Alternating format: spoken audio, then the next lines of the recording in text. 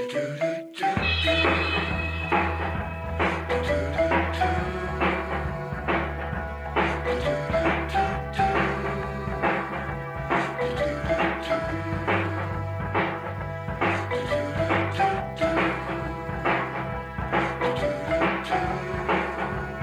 is Phil Wilson from baconhound.com, and you're listening to Off Menu, the podcast where I talk about food and sometimes not food with the chefs, bakers, restaurateurs, and food producers that do all those things we love.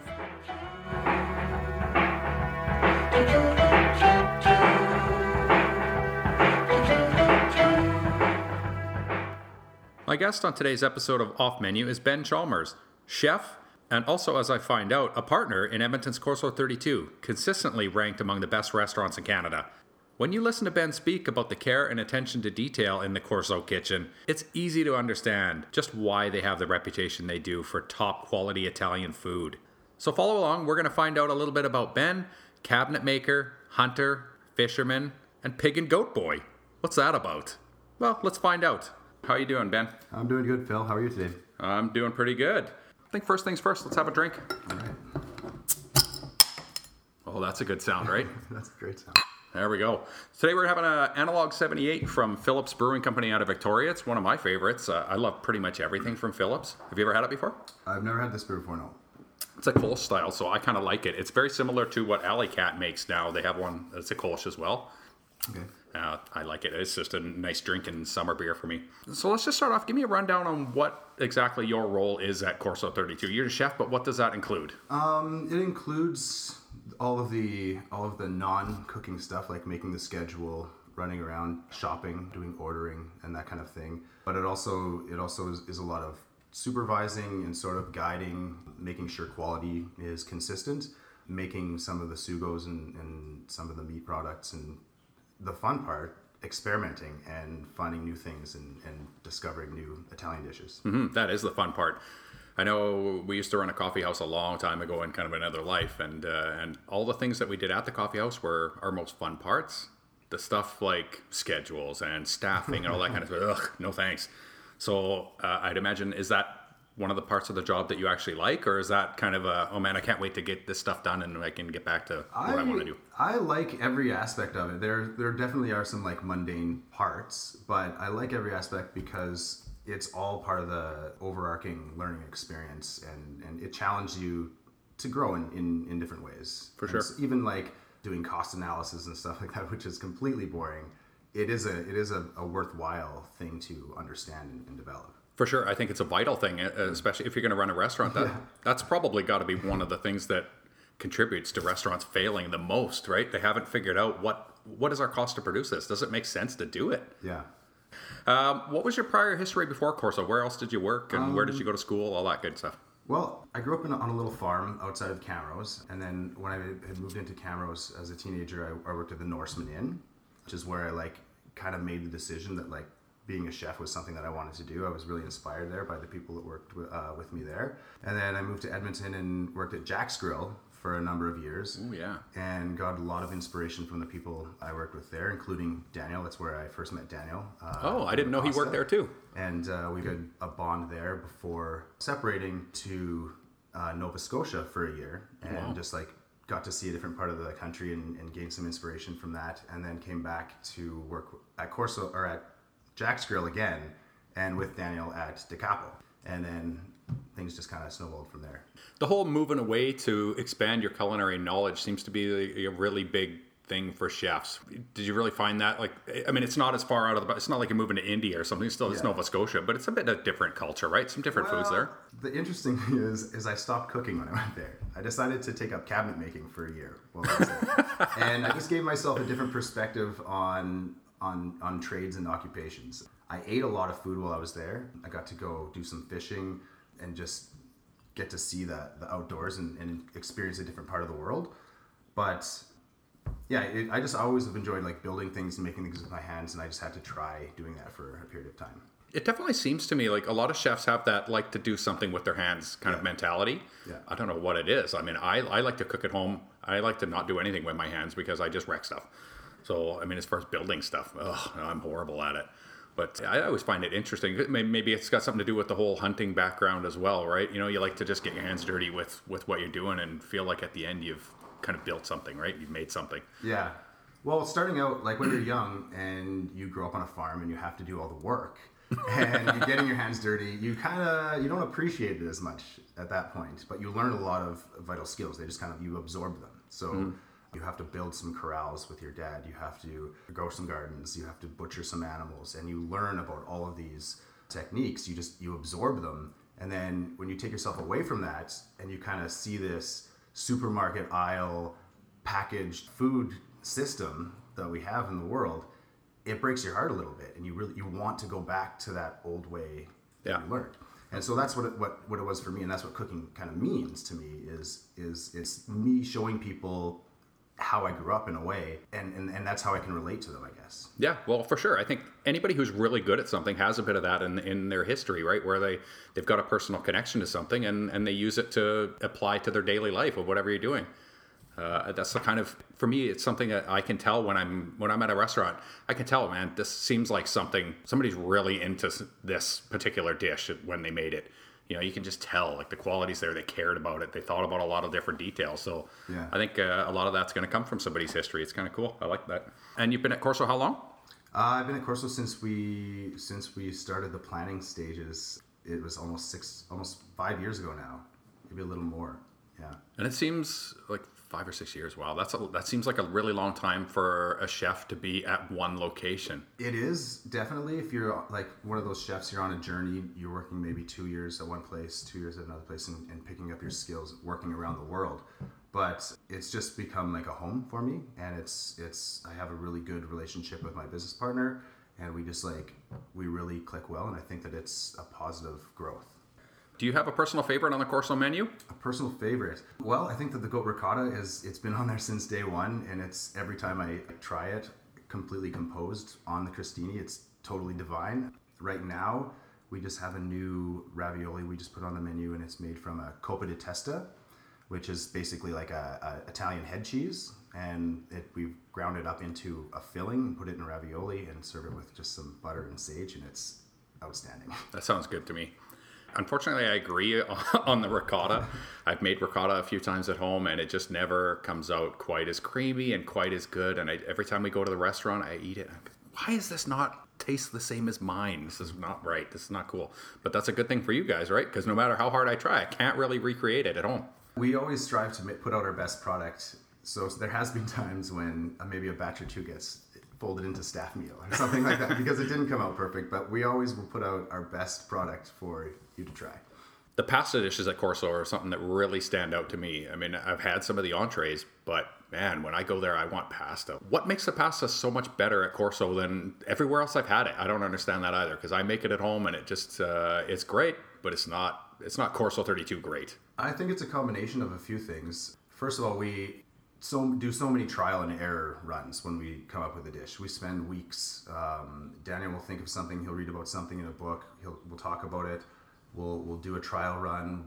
Everybody will sit around and taste it. We'll critique it unabashedly. We'll be as harsh as we can to make sure that we all agree with the kind of quality we want. We pick the best ingredients that we can find. We use the Caputo 00 flour from Italy for the most part of our pasta. We use semolina flour for our cavatelli. We just hold ourselves to a really high standard when we're making it. If it's not right, we throw a batch out and we'll start again, or we'll put in staff meal or something like that. I love that attitude, and that, to me, that's really obvious when we go there, because the one thing that stands out is that everything I order, it doesn't matter what I order there, it's always top notch. There's never ever a plate that comes out of there that I've ever received anyhow that I think, this isn't really right. It's not perfect. It's always perfect. It drives me crazy. Well, to touch on the fact that I've been there for the whole 5 years, is a lot of our staff has been there that long. So we don't have a huge turnover. So the people who are making your dish for you, they're perfectionists, and they've spent 5 years perfecting it. So when you get to that stage and you're doing that kind of repetitious work, you begin to put out consistent quality every time. And we believe more so than changing the menu every single season and making like really new innovative dishes. We believe in getting something that we really believe in, sticking with it and continue making it till we've perfected it so that customers really have that appreciation too. Yeah, and there's something nice about knowing, for the most part, what you're going to get when you go to a restaurant. Because I know every single time I go there, I don't know exactly what the arancini is going to be, but I know I'm getting it. Because it doesn't matter what it is. It's always really, really good. Yeah. It may change slightly seasonally, but Yeah. I always get it anyway. It doesn't matter. So is there a couple of tricks that you have when you're making homemade pasta that are key? Or is it just a simple pasta making process, kind of like everyone else is doing? Well, I don't know what everybody else is doing, so it's hard to say. One of the keys is to balance your egg white and egg yolk ratio. A lot of times I feel there's a lot of pastas out there that have too high of an egg white. If you have another dish that you love that uses egg whites, get good at making that and use all of the yolks for making the pasta. If you're making pasta with semolina, it's you want to use a lot of water instead of eggs. So it depends on what flour you're using, and you really have to like do some trials and manipulate it till you find out what's going to come out the nicest. One thing that I do, or I don't do, sorry, when I make pasta is I get a little lazy and I'm in a hurry and I want to eat right now, and so I don't fold the pasta over itself and run it through. Does that make a big difference, do you think? Yeah, it definitely can. Well, one thing that I didn't mention earlier is if you want to have a pasta meal, it might be better to make it the night before. Make the dough the night before, leave it in the fridge, or at least make it and let it sit on the counter for a certain amount of time so that the moisture content in the dough can fully absorb and bloom the flour content. Okay. Because then you're going to get more supple, velvety textures happening, and it'll just, when you do pass it through your pasta sheeter, it'll give it that gluten activation and that nice stretch, so you have a good texture in your pasta. Obviously, you guys hand make all of your pasta at the restaurant, I assume, right? Yeah, we do. What about for the home cook? Do you have any tips as far as when you go to the store, is there a brand that's better of dry pasta than the box stuff? Or Yeah, definitely. I'll give you a few tips to look for in that pasta itself, and then I can give you the name of a couple of brands that I like to buy. Perfect. So whenever you're getting dried pasta, look at the sheen and the texture of the noodle themselves. Okay, if it's really glossy, don't touch it. What you're looking for is like a dull, almost sandpaper-like texture on the outside. That means when you dress that in a sauce, all of those little textures are going to hold and pick up all of the sugo or whatever you're tossing it in, and it's going to hold all the flavor. You want to get something that's usually made out of either a semolina flour. Yeah, you definitely want to get something that's made with a semolina flour if it's a dried pasta. And then two brands that I like to buy, I like the DiCecco brand is kind of the less expensive one that I think is really good quality. And then there's one called Rusticella di Abruzzo, which is a really, really beautiful pasta. It's a little more expensive though. Is that a typical grocery store one that I've seen? I don't recognize the name. So it's you're gonna have to go down to the Italian center to get it, because they just have a way bigger selection of pastas than they have in the normal grocery store, and I think that they just have more access to import better brand. And when you're using the dry pasta at home, do you have any tips as far as what? I know sometimes if I use a cream sauce, it gets really gummy when I put it in there. Okay. So any tips to maybe stop that from happening? Yeah, if the main way you want to develop the creamy texture in your pasta is to use the pasta water itself. So after you make a sugo or a sauce and you have it in your pan, you want to take your pasta out of the water, not straining it and dumping your water away. You want to like use one of those pasta tongue. Yeah. I don't even know what they're called. It's just like a pasta claw kind of thing. Yeah, the pasta claw. There you go. Or just a scoop strainer, and get it into your pan. Start to cook the pasta with your sauce for a little while, and then add a couple ladles of the pasta water, because the pasta water is seasoned with salt, and it has a lot of starch that the pasta released while it was cooking. So when that starch goes in and you toss it together, that's going to create an emulsification and give body and texture to your sauce. Perfect. So everyone's pasta at home now is going to be fantastic. Here's a little off-the-wall question for you. What is your kitchen kryptonite?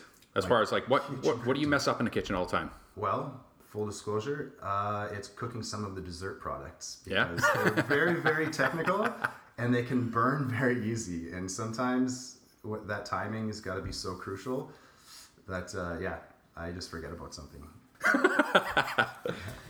Non-food related, what do you tend to do with your time off? Lately, well, it's hunting season right now, so I've been out just last weekend. I was out goose and duck hunting with my dad on the farm. During the summertime, I like to get out and go fishing a lot of times. Canoeing is one of my favorite hobbies, and just like enjoying the natural world, I guess. Being inside of a kitchen for 12-hour stints 5 days a week really gives you a longing to get into the natural world. I just want to get outside and do something that doesn't involve sauteing. Yeah. So basically, chef / frontiersman. Yeah, I could go with that. Yeah, okay. Update your bio. Yeah. What else do we want to talk about? What are you passionate about? What am I passionate about? I think I'm passionate about the hobbies that I said I'm interested in my time off. I'm passionate about being outside and connecting with nature. And I think that really segues into cooking because we're using natural products and putting them forward for people to enjoy.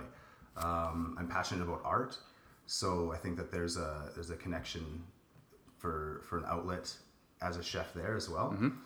But I'm also I'm passionate about things being done properly. I like to look at the quality of a product and appreciate that somebody took time to design and make it and care about it. And I think that there's far too much superficiality and convenience product out there that takes away from those beautiful things. Yeah, you are singing my song right now, I'll tell you. I'm all about, creativity is fun, but doing things, when you get the basics proper, I always think the best food is done by the people who have the basics done absolutely the best and they're flawless. Yeah. And then the things on top of that are just the icing on the cake. But if the basics aren't right, food's not good. Yeah, so, it's worthwhile to put in the time to learn the fundamentals, I think, and then build and become artistic on top of those. Mm-hmm.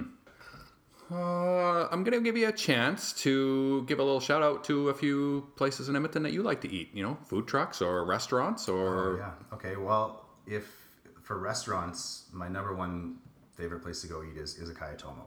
I think that those guys are just making the coolest food in the city. It's so different. Their flavors that and combinations of textures that they use is so exotic feeling for Edmonton, and I think every time I've gone there, it's been very consistent. They do a really good job, and their sake list is really cool. Oh, yeah. Switch Food Truck is amazing. Every time those guys make a sandwich, it knocks my socks off. I like North 53. Those guys are doing a really cool job, and it's a really good environment there. And of course, I like going next door to Bar Brico to just enjoy some salumi and have a glass of wine. All right, some of my favorites in there too, so that's kind of nice. That fried chicken at North 53 on the late night menu, man, I love that stuff. And Switch, I just picked Switch as the top food truck in Edmonton last week, so again, we're on the same page. It's kind of nice to see. One last thing I wanted to just kind of bring up with you, at least for this little segment anyways. This summer I got to go with 124th Street Market and do a little farm tour, and your family's place was on the menu there for us to go visit. So we got a little bit of Wolf Willow honey. Can you maybe just tell us a little bit about Wolf Willow honey and your connection to it and where we can get it? Well, Dad kind of retired from farming a few years back and needed a little hobby to do to help keep him busy and pay some bills. So he decided to take up beekeeping. And it was a pretty interesting transformation because it as he studied it and began to understand the impact that bees have on agriculture, it really made him fall in love with these tiny little animals, these tiny little insects, and realize that they're the most important part of agriculture because they're the pollinators and they're what helps us generate food. It helps the plants generate the food. And so he just got into it and is doing it as it's his like retirement hobby in a way, and it just kind of got a little bit bigger because I started bringing some honey up to the city and selling it to some restaurants and stuff like that for him. He's in provisions with the Duchess right now. Okay.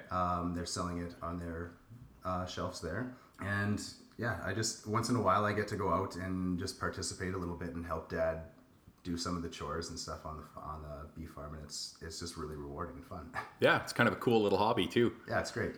Plus, you get to put on the old beekeeping suit and just look like the man out there. And it's a nice way to sweat out all the extra calories inside your body on a nice hot day. Yeah. Burn off all that pasta. Yeah. And plus, honey is just beautiful to have in your coffee in the morning. It's awesome. Yeah. You're sitting in a house right now where my wife Robin has been having your honey in her coffee like for the last, since we went out there, basically. She just ran out. So damn you for not bringing a jar with you. I apologize. Also, damn you. Don't you know that kind of the hospitality thing that you do when you come to someone's house is you bring like 30 arancini with you. Oh, jeez. So for next time, just so you know, that would have been a nice thing. So we're going to move into a little thing at the end here. I'm calling it the popcorn round because basically we're going to use a series of rapid fire little questions and hopefully rapid fire answers to get a few kernels of information from you. Okay. All right. Are you ready to roll? Are you a little nervous? Yeah, I'm totally nervous. You should be nervous. These are super probing questions. Coffee or tea? I don't know if I really like tea. I do. Team summer or team winter? Ooh, I'm team autumn. What's the meal you cook most often at home? The meal most often at home. I will make myself cheese and charcuterie plates more than anything else at home. Nothing wrong with that. But eggs. I would say eggs is the thing that I cook the most at home. I usually eat eggs for breakfast in the morning, so yeah. Yeah, simple. They're good stuff. What's your kitchen jam? My kitchen jam. You betcha. What kind of music are you guys listening to in there? I like to listen to a few podcasts, to be honest with you. But I like to put on some film scores, some classical music, something that's not too heady to think about or get you like riled up, but just soothing and keeps the peace. I was not expecting that answer. I don't know why. In my head, I'm expecting, like a heavy metal soundtrack or some sort. Come on. Yeah, I think that Max Richter is a really great composer to listen to. But any nice, beautiful piece of music really, I think it bolsters productivity in the kitchen. I always find it interesting what kind of music people listen to. But anyway, this is supposed to be rapid fire.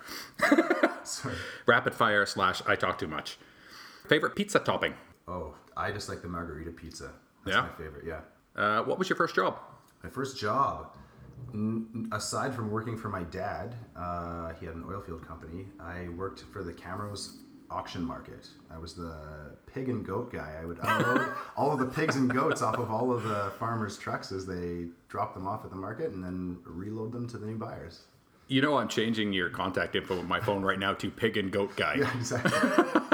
After we went to see you and the bees, I changed it to Ben Beeman, and now I'm changing it to pig and goat guy. Do you read online reviews? I don't. I don't really pay attention to any of the online reviews. I stay away from it because I just don't want that distraction gnawing at my conscience. I just want to do what I like to do. Just do what you do. Know that you're doing what you do best, and you're doing the best that you can, and that's good enough. Potatoes or rice? Potatoes. If you weren't a chef, you'd want to be blank. Well, maybe a professional fisherman, a professional sport fishing guide. Oh, sport fishing. Here, I was going to refer you back to the whole Nova Scotia days thing, but nobody is better at blank than me. Oof. I don't know. That's too tough. So I will answer that for you. Evading a question. That's your answer. Your favorite curse word? Your mom's listening. God damn. All right, here's the really tough one to end it off on. If you were to eavesdrop on a conversation about you, what would you hope to hear people saying? I guess I just would hope people say that I don't know. That's a tough one, right? I don't really know. Yeah. But because I just hopes to say that they're speaking well of me, obviously, and maybe appreciate what I do. That's all. Yeah. There you go. You can't ask for any more than that. Thanks for joining me today, Ben. Great job. Cheers. Thank you. And we'll see you at Corso. Thanks for the beer. Thank you.